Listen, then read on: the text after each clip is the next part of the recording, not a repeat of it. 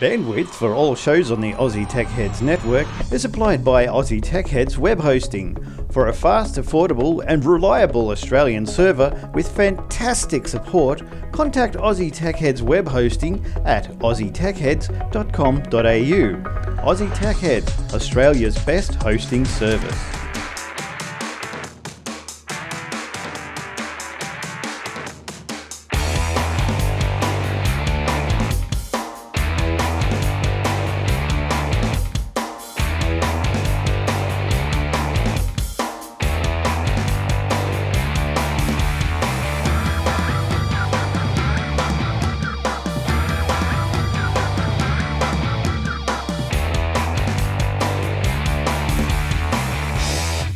Tech Setters, another week Aussie Tech Heads. How you been this week? A lot of rain around up here on the Gold Coast, so that's all good. Grass is getting a drink.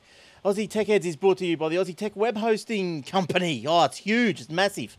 If you want to get yourself involved, go and get a web hosting space on secure Australian servers, so they're nice and fast. You know, the fastest things you're going to see around this place, and it's at athwebhosting.com.au. Look, I've even got a graphic for those on the video. Yeah. All right, so tonight, let's welcome the hosting panel, and it's all and everyone is Jace. Hey, Jace. That's it. How's it going? Me and you. On the happy pills there, aren't they? It's just me and you tonight, or this week. How you doing? Yeah, sorry, guys. It's just us. Doing pretty well. Yeah, I've been playing around with my VPS and decided to host my podcast video files from my own VPS rather than paying somebody else overseas to do it. It was a pretty good account, but we had a couple of problems now and then. So I thought, why am I paying them $25 US a month when I'm already paying for a VPS in Sydney, which got 80 gigs hard drive space, which will take us forever to fill up because our shows are only about quarter a gig each, and then unlimited bandwidth. So yeah, today I first time in my life installed a web server called Nginx. I think I mentioned something about it last week, but I'd never done anything with it. But all the jobs that I see lately require experience with Nginx and Chef and Puppet, which I've never done either. So I managed to score a bunch of ebooks and real books on Nginx and Puppet and Chef, and installed Nginx today with PHP, MySQL, and WordPress, and that all went pretty well. Got a lot of learning out of it, so very interesting. Yeah, so Nginx is not like a variant of PHP or Linux. Is it just something completely different? It's another web server like Apache.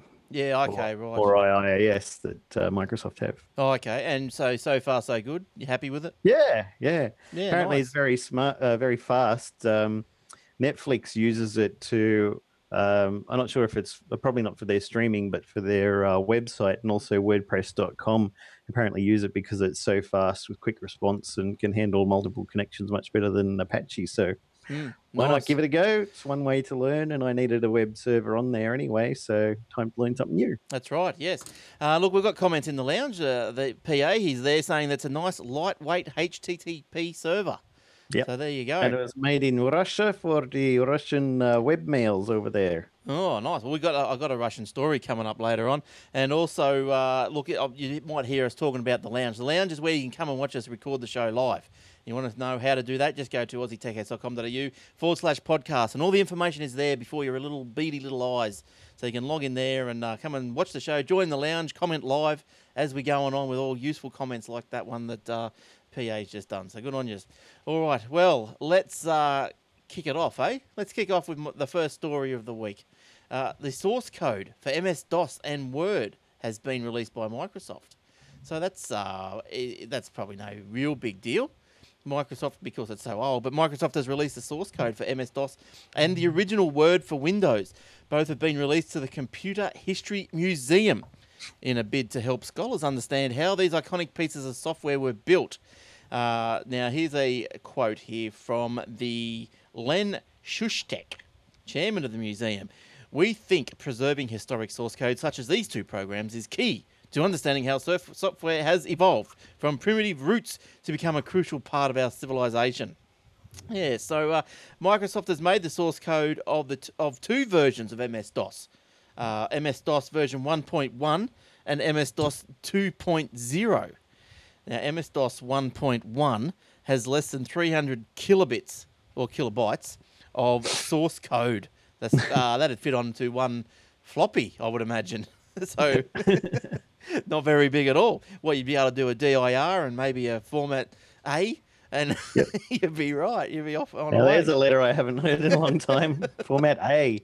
That's right. C, Yes. D, E, F, G, and Z and things these days, but no A's or B's. No A's and B's. I remember the old A and B days. Oh, those are the good old days, weren't Yeah, they? my uncle's first IBM had only 2 floppy disk drives with a 5.25 inch, and you put That's in right. the OS in one, and then boot it up, and then you take that disk out and put in the what do we have? WordPerfect 5.1, Oh, the nice blue screen. and you have two disks in there, and it was pretty cool. It's the first time I saw a virus too. He managed to get the stoned virus on his computer, Oh, nice. and I was like, oh, it Yeah. comes up with like something wonderful has happened. You're like, oh, okay, what's that? And then I learned out later it was a virus. It's a virus. Yeah, so look, I don't know. I don't guess that you would know either, Jace, but MS-DOS, source code for MS-DOS, what's that? What would that be written in? That'd be just all zeros and ones, wouldn't it? Would that... Possibly it could have been written in assembler, but maybe even early version of C. It's hard to say. So do you think that'd be... Is that worthwhile?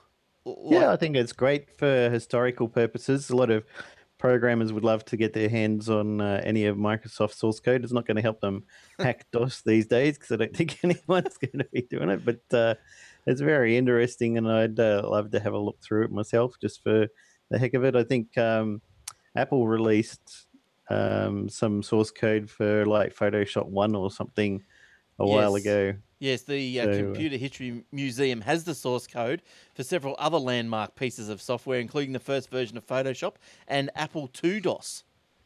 So yeah, so Apple II DOS.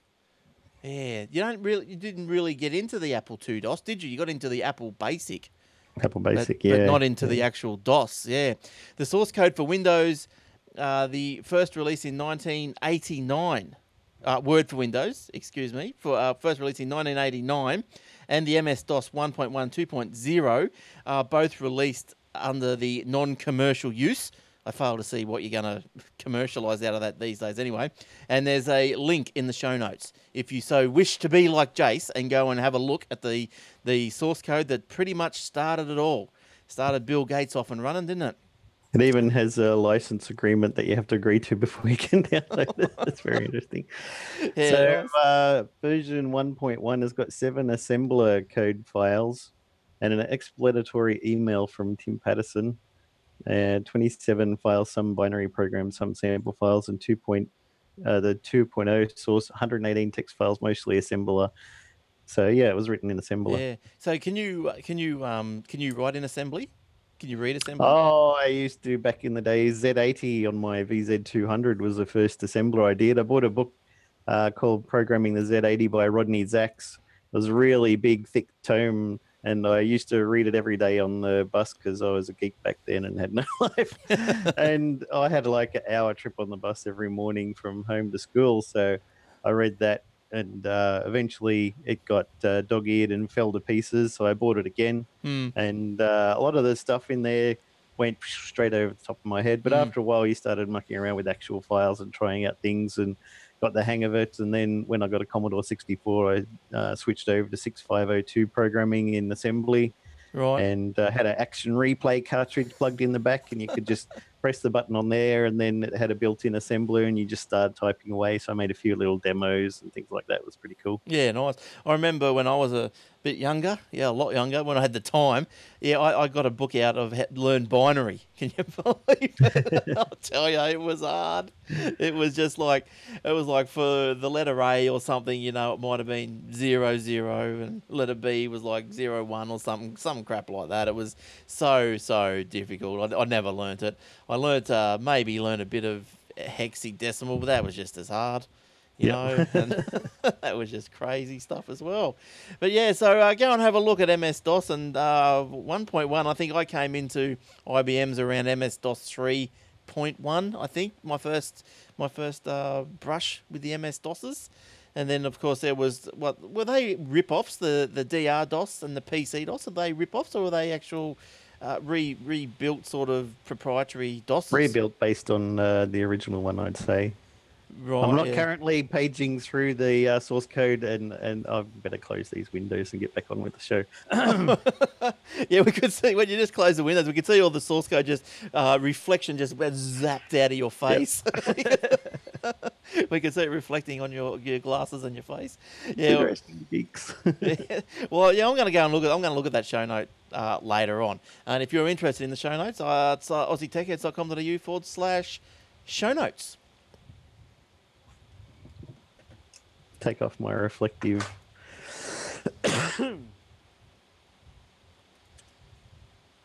Oh no, that's all right. Don't take them off because of that. That'll confuse them.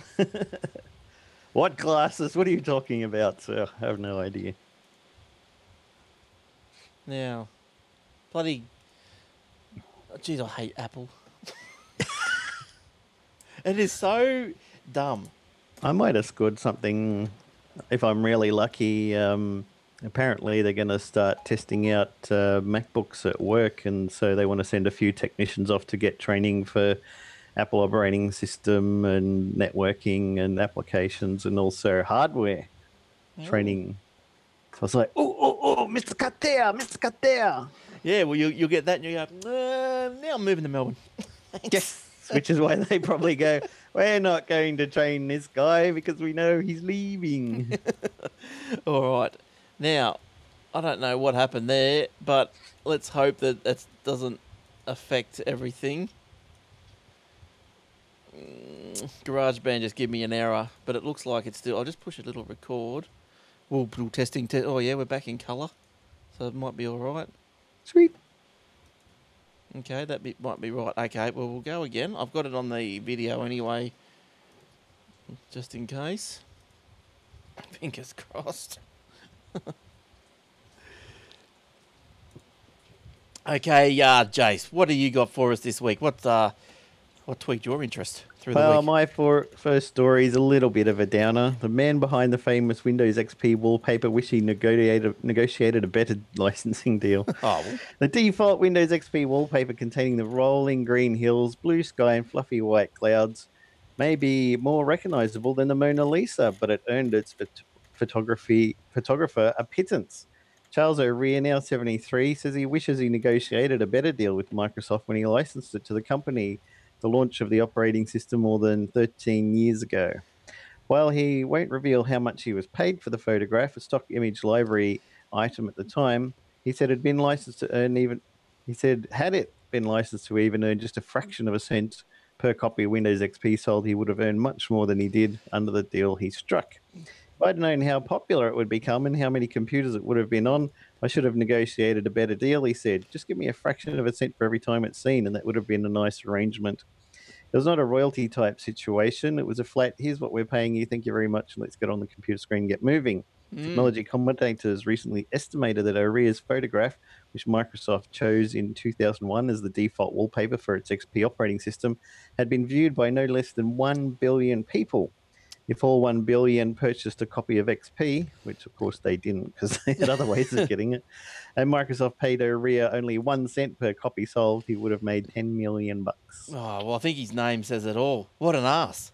He should have...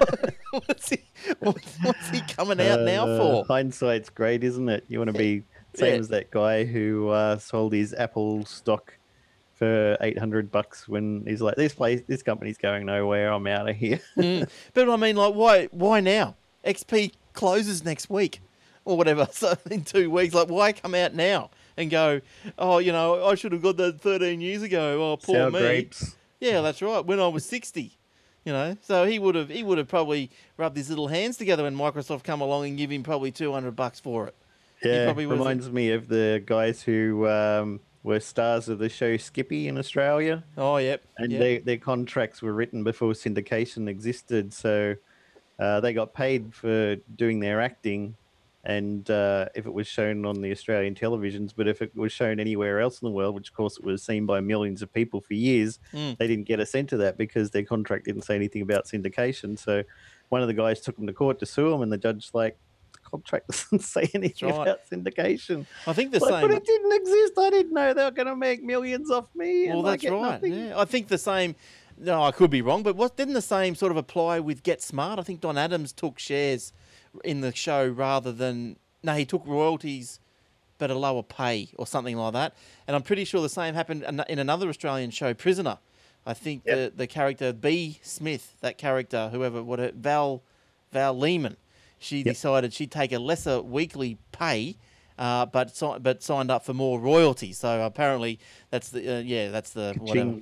Yeah, that's right. And everyone's all jealous of her because she comes swanning into all the prisoner dues, going, oh, yeah, look at this. And everyone's going, rah, rah, rah. Yeah, well, George Lucas had the right idea. He didn't take much for the actual shooting and stuff, but he said that he'd get all the money for merchandise. And he was like, yeah, right, merchandise. Who's going to buy stupid pictures of people holding up a flashy stick and a great big monkey thing and spaceship and stuff? Nobody's going to do that. He's like, oh, well, just give me a big percentage of it. They're like, sure, mate, good on you. Now, getting back to XP and Mr. O'Rear, go home, is XP hackers. Now, this is what intrigues me, this story as well. XP hackers ready to pull trigger on 8th of April. We all know is when XP is, getting, well, not put down, but it'll still work. But Microsoft will cease to should be put down. cease to build, make patches and all that sort of stuff. So Australian technology security firm Pure Hacking has warned that hackers have malicious XP attacks ready to deploy and are merely waiting for the 8th of April to target the vulnerable computers. Now, surely there must be some law around that if you know of a crime that's going to be committed, don't you have to go and say something? Like, how can these people know and just sit on it?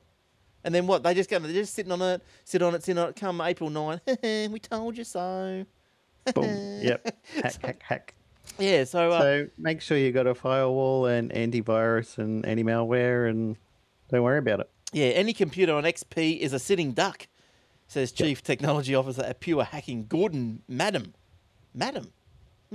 It just takes one compromised machine sitting in the Windows domain to bring down the whole system. Madden also said that the vulnerability of point-of-sale devices and ATMs is a serious concern.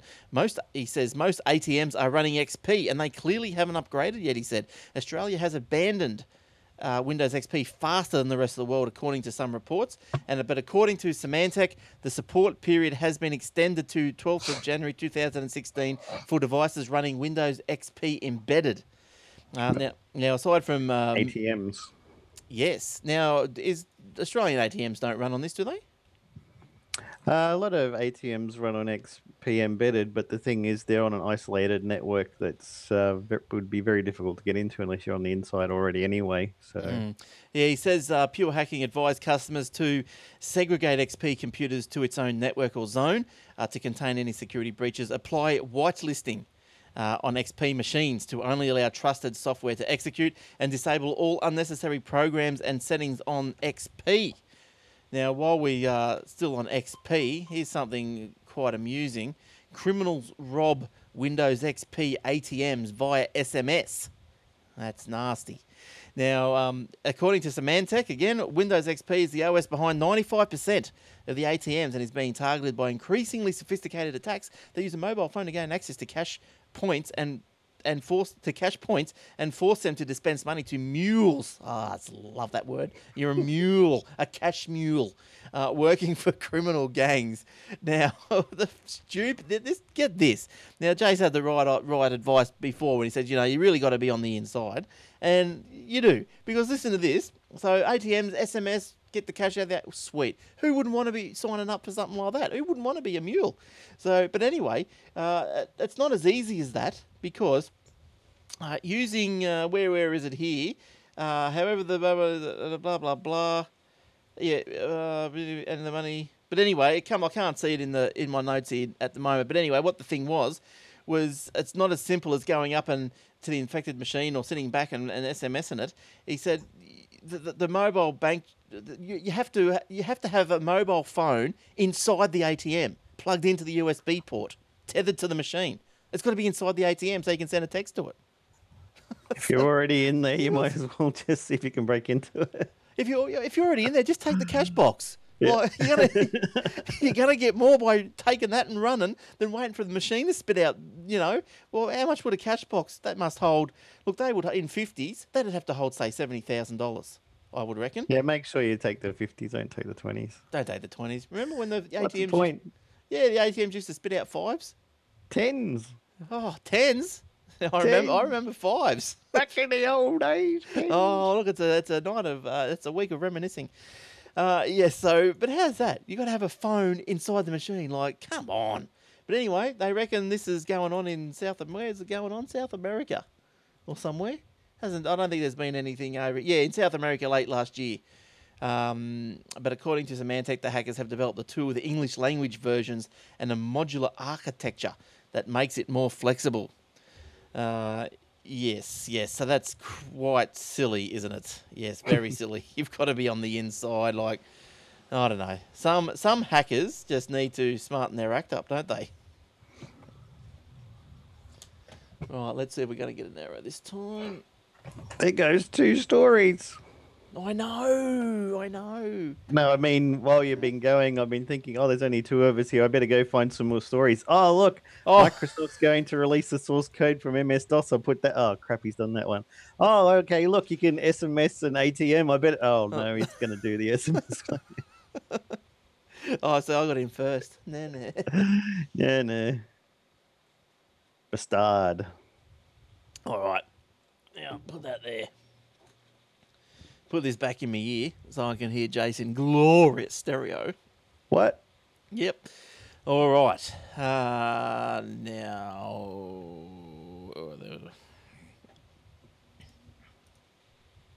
Don't forget the Aussie Tech Radio, aussietechradio.com, wall-to-wall, 24/7 tech shows. This show, Aussie Mac Zone, techwebcast.info, Two Boys Talking Tech. You got the idea. It's all at Aussie Tech Radio, AUSSIE, techradio.com, or just link off it from the Aussie Tech Ed website. You'll be right. You'll find your way, I'm sure. You just open it up in your little iTunes app on your phone or Shoutcast app, tune in, and you'll just join the stream. Just join the stream wherever it's up to. You jump in anywhere you like. Okay, Jace, what else you got, please? Well, I got a little trick. Have you got Google Search installed on your mobile? Oh, There's a little Easter egg that I found out about this week. I'll see if I can get it loud enough on my microphone for you to be able to hear. But it's to do with the Konami code. Right. Up, up, down, down, left, right, left, right. Cheat mode unlocked. Unlimited free Google searches. Right. Did that come through all right? It did, but Google searches, isn't Google searches free anyway? Yeah, that's the joke. But you get unlimited free Google searches if you unlock your Google search with up, down, down, left, right, left, right. Happy days. Happy days. Yeah, all right. Well, I don't know. Can you probably Google search? I don't know. Do you get that on the iPhone? Yeah, it'll be a separate app, not built into the OS like ours is with a widget or something, but you should be able to do searches with it like that. It's pretty cool. Yeah, right. Okay. All right, back into the stories. The communications watchdog has formally warned Optus, don't do it, over its poor handling of an IT error that caused more than 237,000 customers to be billed for a voicemail transcription service that they didn't even request. The error, which dated back to April 2009. Oh, we only just found out about it 5 years later. Sorry about that. Oh, yeah, right. It was discovered in July 2012 and not resolved until September, even though Optus began receiving complaints from at least October 2011, and most likely even earlier in Australia, ACMA report said. ACMA said Optus's sluggishness in identifying and resolving issue contravened the telco industry's consumer protection code. The error caused the telco to accidentally charge postpaid mobile and small business customers for a service called SurePage, a voicemail alternative that diverts unanswered calls to an operator who relays the message via SMS. According to Optus's website, users are charged $1.20 each time the operator takes a call. Telco went public with the error in October, issuing a public apology and pledging to refund the $8.8 million it accrued as a result, but not the interest made in their bank account where that money was. Yeah. So, sorry, what did they do with the money? What did happen with it? when issuing a public apology and pledging a refund the accrued as a result. That's BS. That will never happen. About 30,000 customers will receive refunds of more than $100, and further 30,000 will be refunded between $50 and $100. The remaining 175,000 will receive refunds of less than $50. Well, what about if I left Optus like a year ago? Then, yeah, I've been Right, mate. overcharged. You'll come back here, we'll give you money, okay? Good deal. I'm going down my local shop tomorrow and see what goes on. Talking about shops, Kogan. We all know and love Kogan, don't we? Oh, Rustlin, he's a funny fella, isn't he? He's opened a physical shop in New Zealand. No way. Yeah, when was it? Wednesday. Last Wednesday. Online retailer opens his store. Chief executive and founder, Ruslan Kogan. There we go. Told CRN, which is a magazine, newspaper, online thingy bobber, that while there would be local New Zealand staff hired to assist with the operation, it would be managed from the Melbourne headquarters. Chief executive and founder Ruslan Kogan told CRN that while there would be... Oh, I double-pasted that one. Okay.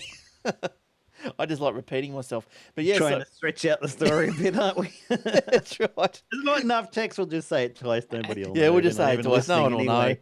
I think half the people go to sleep anyway, so it doesn't matter, does it? It will just be like subliminal reinforcement.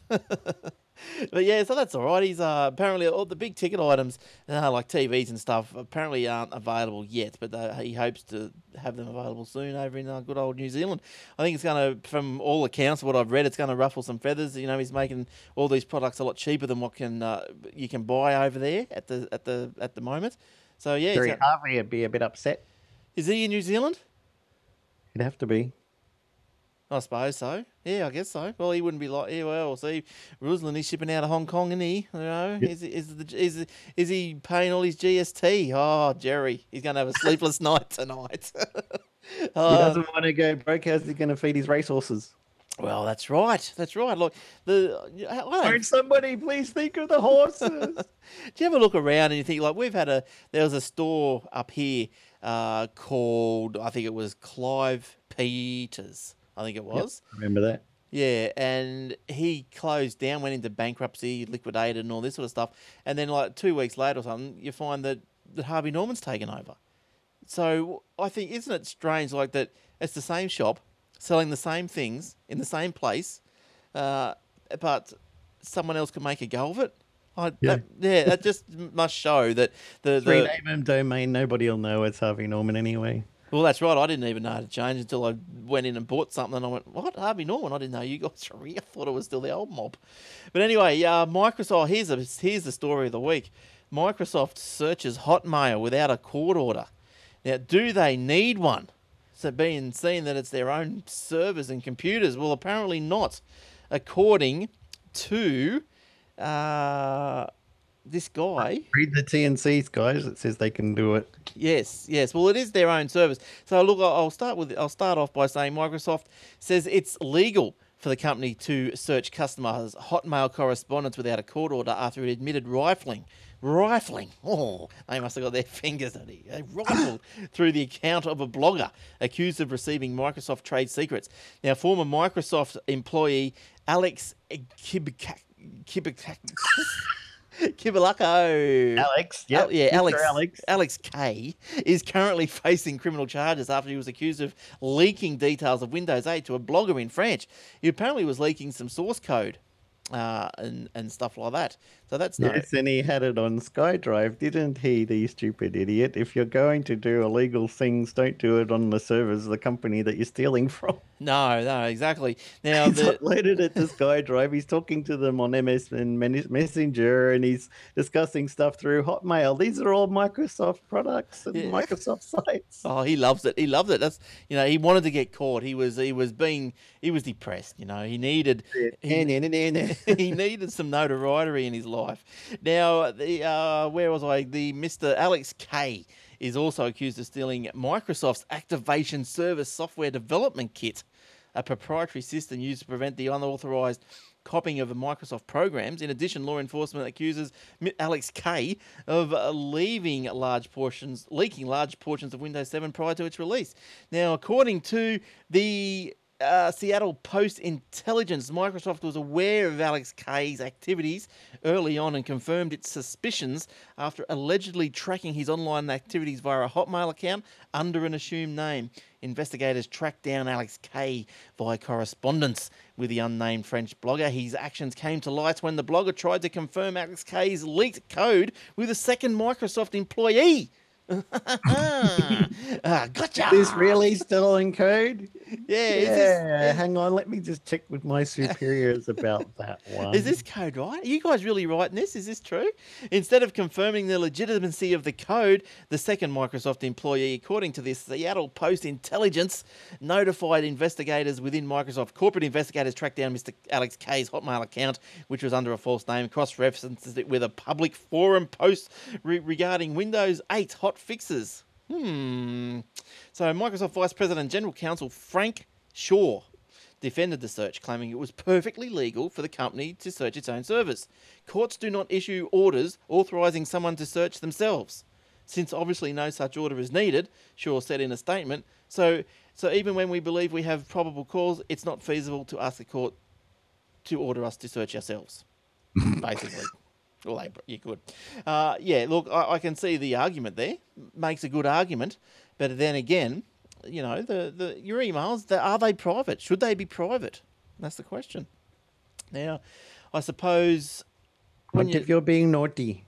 Well, yes. But then you look at, on the other hand, there's Microsoft's responsible for a page called Scroogled. I don't know if you've heard of that. Have you heard of that, Jace?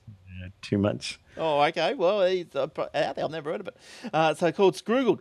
Now, apparently on this Scroogled page, you've got things like where Microsoft set it up to say how good Outlook.com is compared to Gmail, and all over the place. It goes, all email service providers protect your inbox by scanning for spam, phishing attempts and malware, but not all email providers use the words from your email to show you ads. Here's a comparison between the two of the major free web-based companies, that's Gmail and Outlook.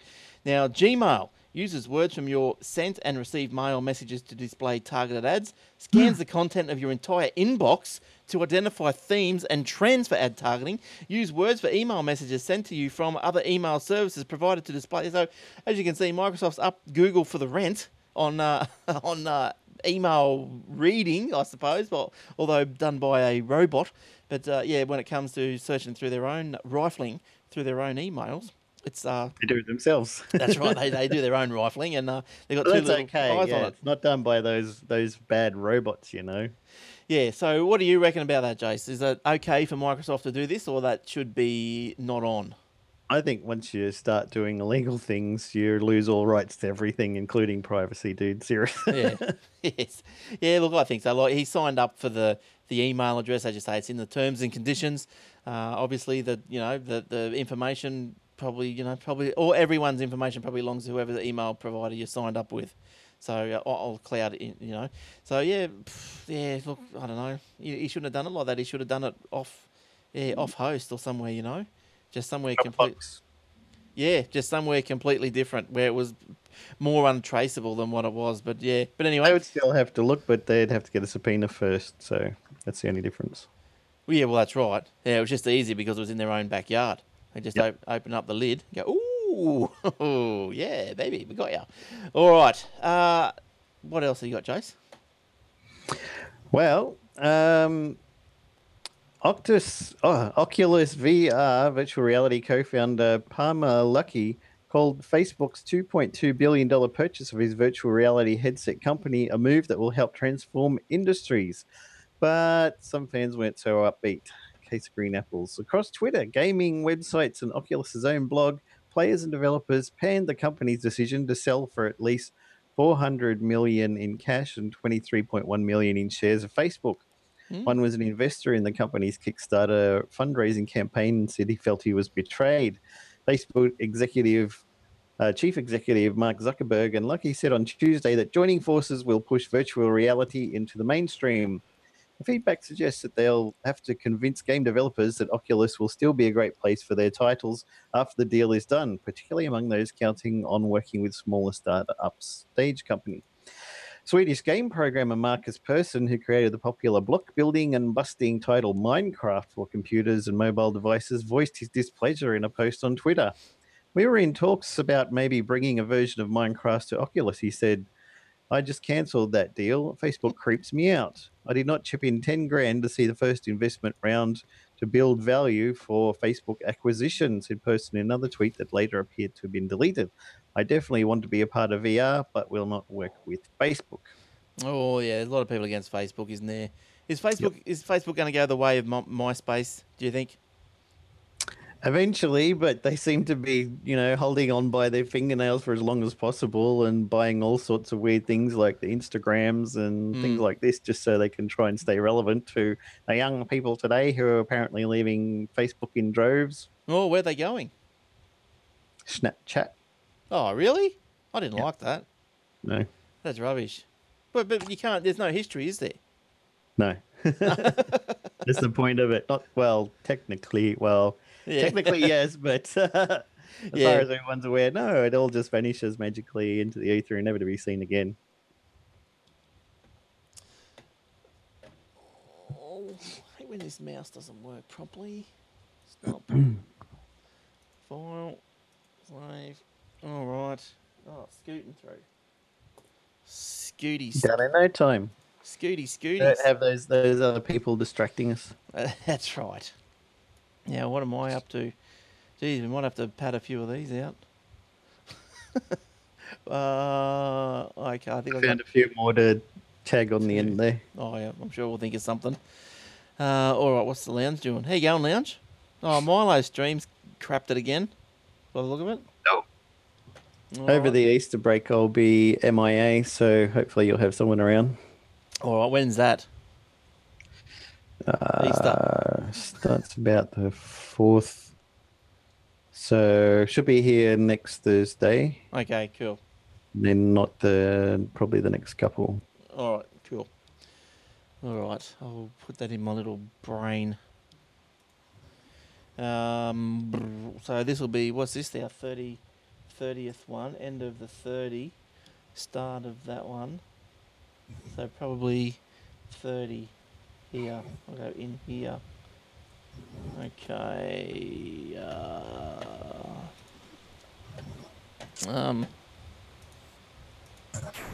We'd invite you to like us on our Facebook page at facebook.com/Aussie Tech Heads, where you'll find wondrous amounts of things.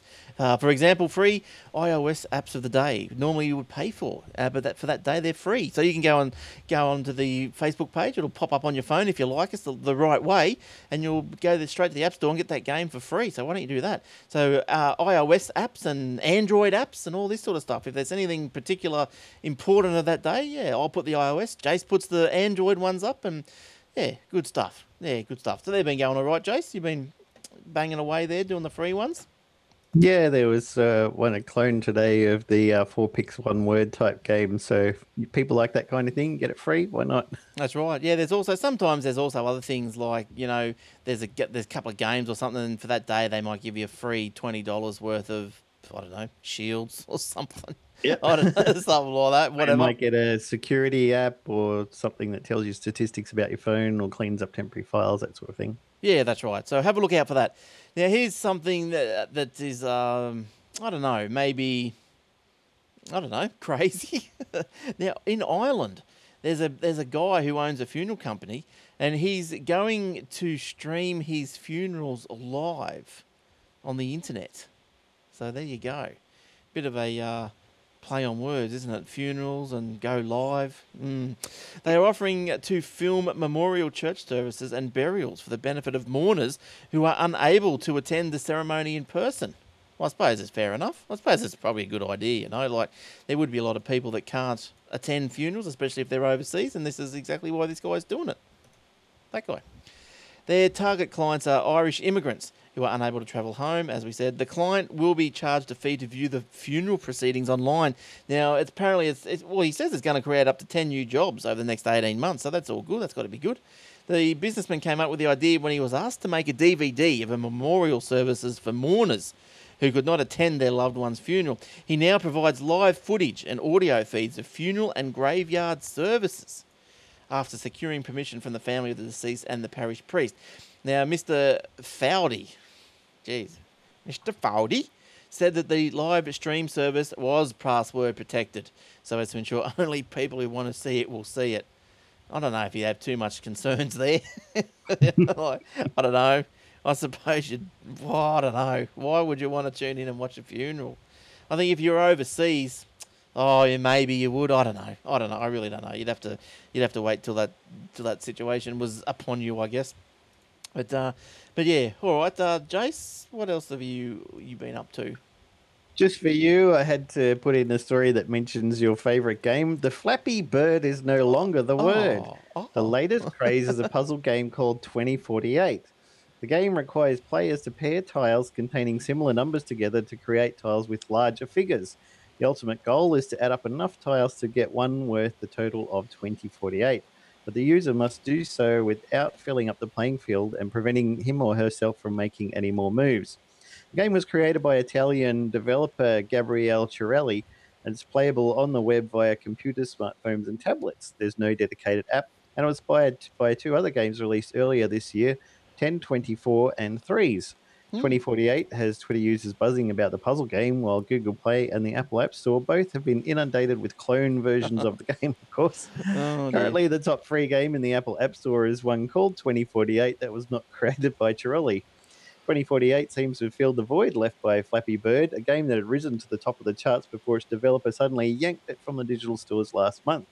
Since Flappy Bird was removed, numerous clones of that game have been released, but their popularity seems to have begun to finally die down and be replaced by clones of 2048. That's the new rage, eh? 2048. Yes. Oh, I'll have to have a look at that. Is it like Sudoku or something? Well, from what I gather, you get a couple of numbers on the screen, like a 2 and a 2. You put them together, it turns into a 4. So if there's another 4 there, you put the 2 4s together, and that becomes an 8, and then eventually it just keeps doubling until you end up with 2048 as the last one.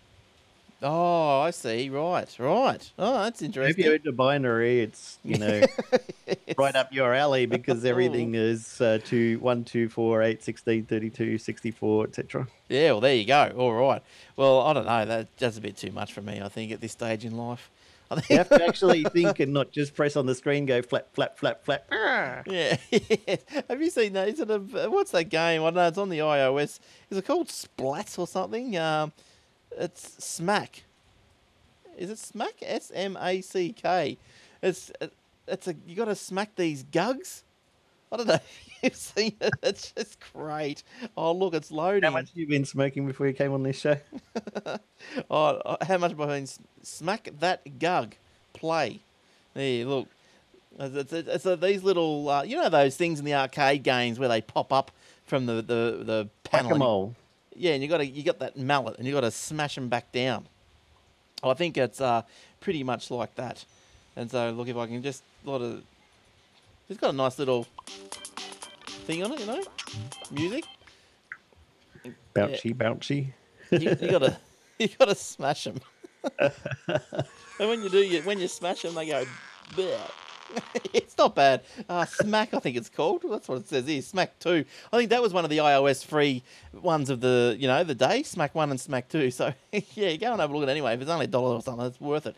Now here's one here. Now look, I can't see the sense in these drones. Like everyone's going, oh, let's deliver pizzas by them and let's deliver textbooks and all this sort of stuff.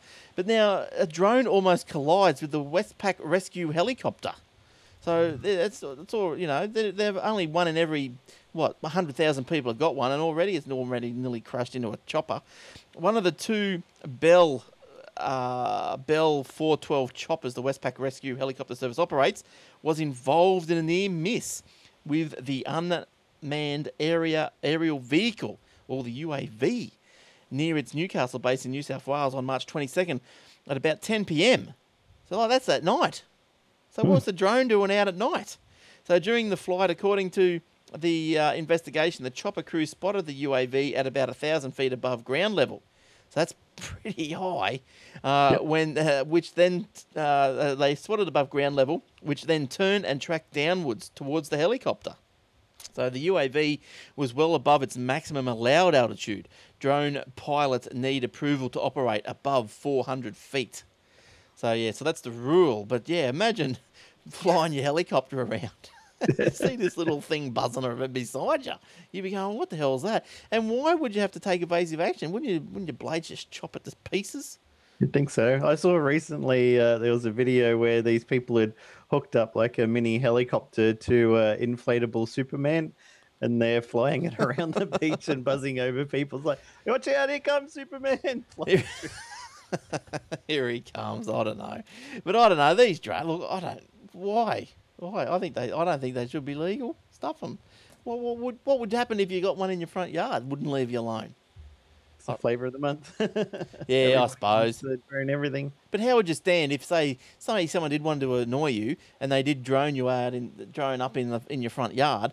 I wonder what would happen if you went up and got a block of wood or a shovel or something and smacked it out of the sky. Baseball bat. Yeah, I wonder who's liable for that. Is it just bad luck because it was in On my property. Well, Trespassing. but do you own the property above ground level? I don't know. You don't own it 3 To a feet certain below. level, I think. Yeah, it's like what is it? Whatever. All right, I don't know. I forget. Speaking of the drones, I just noticed at its March 14th to 18th meeting in Anchorage, a 7-member Alaskan Board of Game approved a measure to prohibit hunters from spotting game with drones. While the practice does not appear to be widespread in Alaska, wildlife troopers said the technology is becoming cheaper and easier to use. So they're setting up a drone to go and look for things that they could shoot. Oh dear, oh dear. Next thing you know, they'll be putting guns on the bottom of the drone. Yeah, well, you can. It's all right. Then you can go hunting when it's raining or something, right? Why not? Why not? Just sit at home. Sorry, Jace. It cut me off. Well, I thought we might as well take it while it's there. Oh, geez. What are we gonna talk about? We might have to finish up early this one. We might have to. I've got 2 more there. Oh, okay. Well, we'll talk about those because I think I'm finished. And what do you got? You've got this Adam Carolla and the Google. Okay. Well, let's just plug on against the podcast patent troll. All right. How do I get a picture of that? Let's try. Hang on. Let's try and redo this and go. Oh no. Let's just try and get that URL. Open link. I'll copy that link address and I'll put that over here. I can do things you like copy paste, Magic. Oh, it's great. I love it. What a great invention.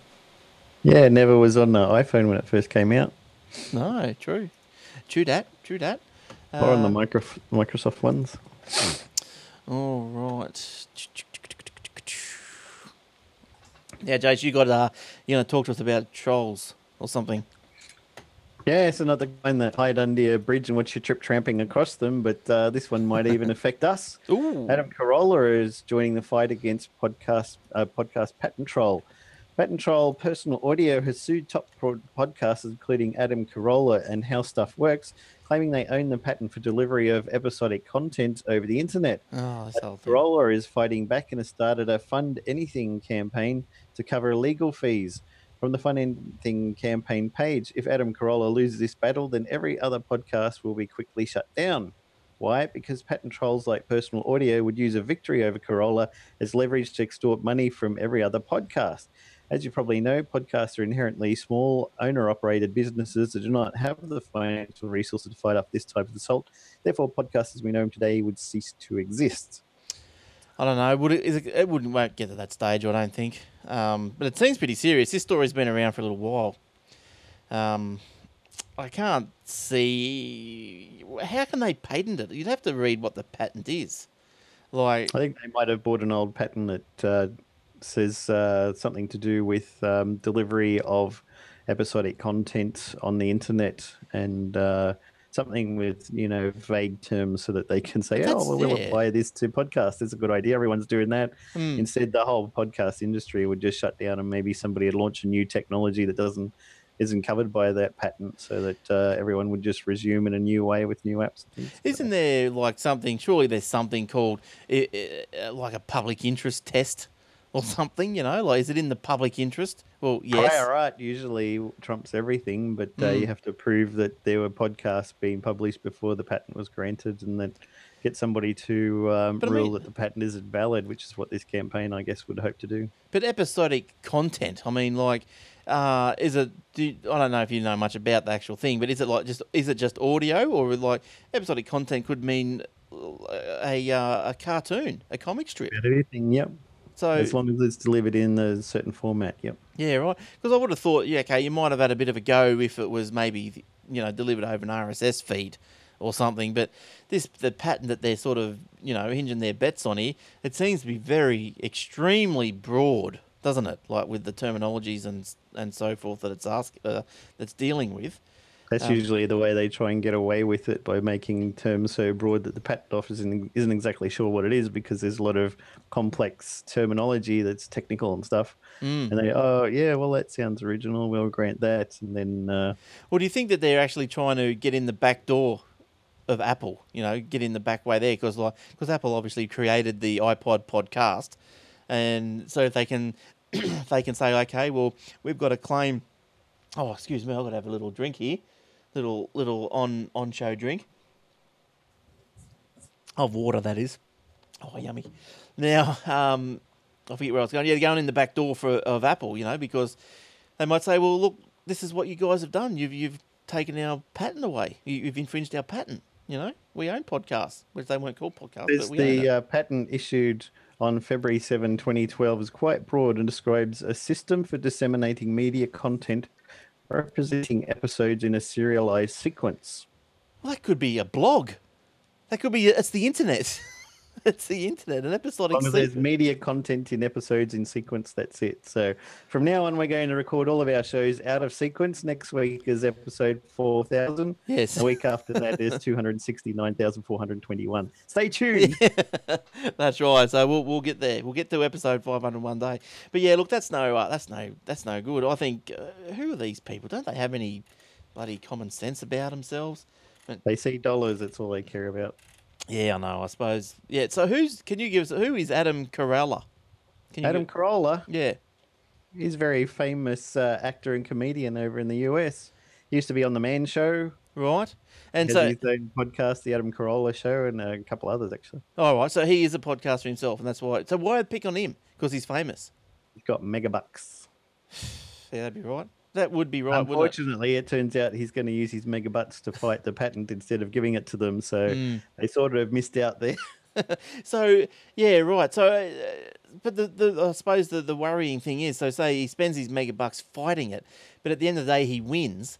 He can't retrieve any of those spent funds from the instigator. Some court costs he could get, because often the courts will award to the defendant the costs that he had to pay to lawyers and that to fight against the suit.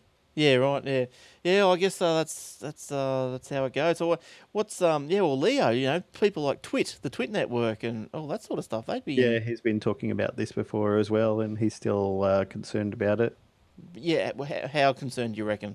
Like very? He's mentioned it quite a few times that he's worried about it, but I guess he'd probably throw a few bucks Adam's way as well. So. Yeah, well, I think like Leo would have a lot more to lose, because he's making a living out of what he's doing, isn't he? So he's got obviously a lot more to lose. I can't see how they could win that. I really can't. I suppose you got to go through the argy-bargy, but I can't see how they could win that. I wonder if it'd be possible, for the court to say, well, this is rubbish, and by the way, we declare this patent void and null and void. Get out of here. Rip it up. You would hope so. Yeah, rip it up. Get it away. Get it away. Get away now. Get away now. I don't know what's up with my left eye. It's driving me nuts tonight. All right, so you got one more story, Jace? Do you know anything about that HTC Mate? M8.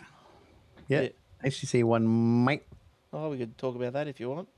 I don't know much about it. Okay. I know it's been released today and it's got a lot of cool features. You see the dot case? The dot case? Yeah. See if I can find a picture for you. HTC One M8 dot case. What's a dot case? I don't know what a dot case is. I can see the news for the dot case. Yep. A dot case. HTC designed. Oh, I've got a picture. Yep. Do you know about it? Only that's got this dot case, but it's supposed to be a really, really good phone. A lot of people have been talking about, but I don't know much about the specs and things. All right. Okay. Well, let's. So what is it? It's just a case with dots on it. Yeah, so it can show information while the case is on there through the back of the phone. So it's only, I think it's like OLED, so it's very low power. So on the back of it, you can have this low power screen with some dots showing you some information, and then on the front of it, it's got the normal display that takes a lot more power if you turn it on. All right. Okay. Well. Okay. We'll briefly do that then, real quick. Okay. Join the dots on the dot case. This is what I've just been exposed to. The dot case. I don't know if you guys have heard of it, but Jace, you know a tiny bit about the dot case. What the hell is it? Yeah, it's there's a magnet on the front cover of the case hidden behind the HTC logo, enables case mode. Once the phone recognizes what's going on, it'll flash the time and weather on the display. It looks like a series of dots shining through the back of the case when you hit the power button or double tap on the front. Very cool. Adjust the volume with the flap closed and you'll see that too. Got a phone call, you'll see who's calling, and you can swipe up or down to accept or reject the call, or just hold the phone up to your ear with the case still closed and you can take the call. It also has swipe to launch the voice dialing too. Yes. So it works by displaying what looks like 8-bit images made up of dots, like a dot matrix printer, with the cover closed. All you can see is the dots. So it's I guess it's a very low power screen that just shows dots through the back of it. But if you want to, so you can see the time, you can see who's calling and stuff without actually turning on the more power hungry front screen of the HTC One M8 phone. Yeah. Now launched. Yes. When was that launched? This week. Yes. Now it's the best Android phone that has ever been created. Apparently. Oh, that's written by HTC. Sorry. Yeah. Well, this is what. So where They're not biased. It's all right. They're not biased. No, that's right. Okay, there's a review here of that, and that's what it says. Who did this review here? This is where we need Will. He's the Android one. Zach Epstein. Oh. No, not that one. In a follow-up, I explained that the M8's design is absolutely the best thing about this great phone. It's stunning, solid and ergonomic. The new brushed finish on the gunmetal grey version is beautiful, and covering up all of the phone's fantastic design details might be considered an atrocity against good taste. Well, it would be. I've seen images of these M8s, and they do look really nice. They do look really nice. There's videos around of tear downs and all this sort of stuff. It just intrigues me how people just buy phones, tear them down straight away. It's great. But HTC's new dot view case is just too cool to ignore. There you go. You've heard it from Zach Epstein.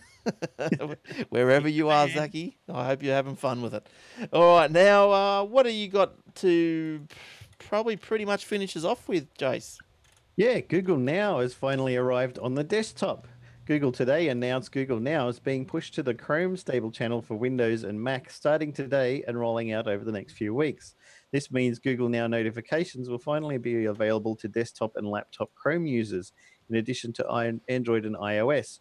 To turn the feature on, all you need to do is sign into Chrome with the same Google account you're using for Google Now on mobile.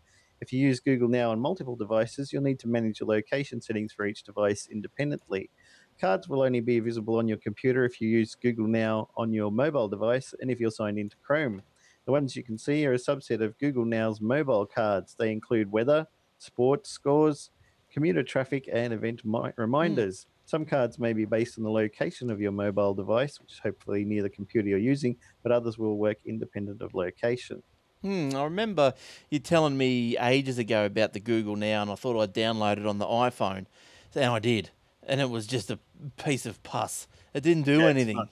It's not good on the iPhone because they can't get hooks into the OS. But on the Android, I don't tell it anything. It knows enough information based on my email account that you log in with, things like that. So if I go to the airport and I'm there to go on a plane, or if I'm picking up someone from the airport, I look at my Google Now and it says plane is on time, or plane delayed, or plane cancelled, because it read that there was an itinerary from Jetstar or Qantas or Virgin Blue or Virgin Australia, it is now, in my email. So it brought that into Google Now, and then it contacts the Jetstar website every now and then and gets a refresh of the information for that particular flight.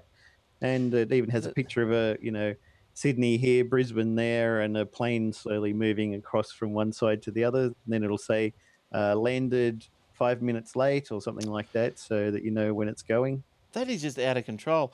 I actually deleted the Google Now off my phone. I'm just going to punch it back in and just see. Or I'll see if I can download it quickly and just see if it was if it's improved any. But yeah, I told it the rough location of where I live and where I work. So whenever I open the device, it's got cards there saying at home, temperature and weather for today, where you work, temperature and weather. And in the afternoons, when I'm ready to knock off work, it'll say, due to current traffic, if you drove from the office back home, it would take you an hour and a half based on current traffic on the M4 or something like that. So it knows where you're going, when you're going, and gives you some information. It's very cool. Yeah, it looks like it's probably got a few more things in the Apple one than when I last looked. But it's still mainly, it's just all news. Top stories, local, world, country, business, technology, entertainment, blah, blah, blah. Then weather, it's picked up Rabina, which is right. And then others, real-time stock, like, God, give me a break. If you're into stocks and your favourite sports teams, you can put those in there. It'll keep you updated. Okay. Yes. Okay. So what you do is you go in. So what do you got? Well, there's nothing else in here. Traffic map, transit map, bicycle map, weather map, Craigslist app, deals app. That's pretty poor, isn't it? Yeah, you can't do a lot with the iPhone. No, unfortunately. not much is. Yeah, not much is going on. Whatever happened to Waze? Got bought by Google. Yeah, because that was pretty good. You put me onto that too. Well, not that I use it a lot because I don't know how accurate it is, but it's fun. Yeah, you know. No, it's been rolled into Google Maps now, and you can get some notifications of people who've reported that there's traffic on the road or an accident or something like that, so that you know not to go that way and can automatically get routed around it, which is great. Because I like using it for is you could say, like, I could say to the kids, oh look, I'm driving home or something, you know, I'd be away somewhere. I'd say I'm driving home, and so they'd get on Mum's iPhone and they could just follow me on the little map. You know, as I come home, and he's coming out down the street, yeah, and all that sort of stuff. Let's run out, Dad. We want money, Dad. We want money. Yeah. I mean, we love you, Dad. I mean, where's the money? Go back inside. Ask your mother. That's right. Yeah, I'm no good asking her. Then I've got 3 people asking me. Yeah. Yes. All right. Nothing else to report, Jace. I think that's just about brought us to the end of the show. Nothing else that I can think of. That's about it, isn't it? I don't know what happened to Will tonight. I didn't get in contact with him today, so he's probably still at work. That's the normal. Must have got lost on the way home. Yeah, that's maybe he needs Google Waze. Yeah. Yeah. So your podcast is going good. The Obsidian Loft.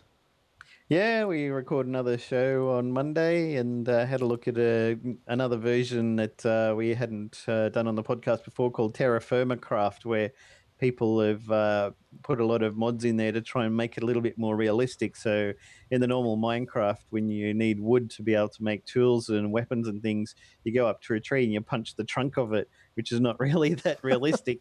So this one, you have to, you can punch the leaves and sticks will fall out of the leaves. And then you can use that with some rocks on the ground that you find and get the rocks and chip out the bits of it to make it sharp and in the shape of an axe head or a knife or something like that. Then you attach it to the sticks. And you can't just start fires willy-nilly. You have to get sticks and throw them on the ground, and then you get a fire starter and you scratch that over it a few times until it catches fire. And if you want to make things, you have to go collect clay and then make a kiln and fire things in the kiln and make sure they're the right shape. And then you can go collect water in them or do metal working. In the normal one, you just go and get some iron, and then you put it in a furnace and it turns into iron bars, which you can then just make into a shape of something and it makes you a pick. But in this one, you have to actually get the rocks that's got the iron in it and then melt it in the pot, and then you get the clay and you create a axe head shape in there. Then you have to pour it in there, and then it hardens after a Wow. while, and then you can make it gets really, really involved. But if you're into that kind of thing, it can be a lot of fun as well. Yeah, right. Wow. So when do you get the time, Jace, to play and do and learn assembly and and work and learn I have no VPSs? life. Haven't got anything else to do, so why not? Oh, look, I haven't got much. I haven't got anything like. Oh, I don't know. I just don't have time for No anything. kids, maybe that's it. Yeah, possibly. Now, I think what did you post to me this week on Facebook? Did we mention that story tonight? You did. You tagged me into something through the week. Here we go. Here it is. I think it is. It's. I think we did that. Yeah. Oh no. Microsoft offers $100 discount to XP users upgrading to Windows 8. Well, there you go. But you got Hurry to up and buy it already. you got to spend Waiting over. for- I think you got to spend over $600 on a PC to get the $100 off, cashback or so. Getting a new one anyway, you might as well save yourself a bit of money. Yeah, did you see the laptops come tablets at Audi this week? No, I didn't see that one. I didn't actually read this week's Aldi. Yeah, $599. They, I think it was a 1.8 gigahertz Intel Celeron. Would that be right? Could be. Yeah. So and they snap apart. I think it was 64 gig in the tablet and another 500 gig in the base of storage. Yep. Yeah, so something like that. So they looked okay. They looked pretty good little machines. But then I saw some new Acer ones or Asus ones coming out. They were virtually around the same price. So I thought, oh, look, before I go, Go with the known brand. before I go off half-cocked, I might just go and do some due diligence, as Mark says, and just make sure that, the Audi one's all right. But look, hadn't really had any dramas with the Audi stuff. Their TVs, they're, $250 TVs are a bit dodgy, but hey, they're good for just to chuck up on a wall outside. They might get a bit pixelated with the footy, but who cares? Yeah, if you just want something for the kids' room or the entertainment room to make the Yeah. kids shut up. Well, that's get a right. cheap one. You have a good six-pack and that pixelation turns to perfection. So, Nobody cares. that's right. No one cares. Exactly right. All right. Well, that's about all we got for tonight, Jace, and listeners. So thanks for joining us. Thanks for coming in, Jace. Thanks for listening, everyone. Yeah, good stuff. So we hope to see you next week, and you're going to have a couple of weeks off, but you will be here next week, which is great, and hope to see you then. And hope that everyone, for you to hear us as well, if you're listening on the Phase FM network around regional Australia 104.5 or on the player.phasefm.com.au, or just go to their website, phasefm.com.au, and I don't know, do your thing, sort it out, search, see what else is on there and all that sort of stuff. Alrighty, so until next week, thanks for listening. Have a great week, and we'll see you soon. Bye-bye. See you in a week, guys.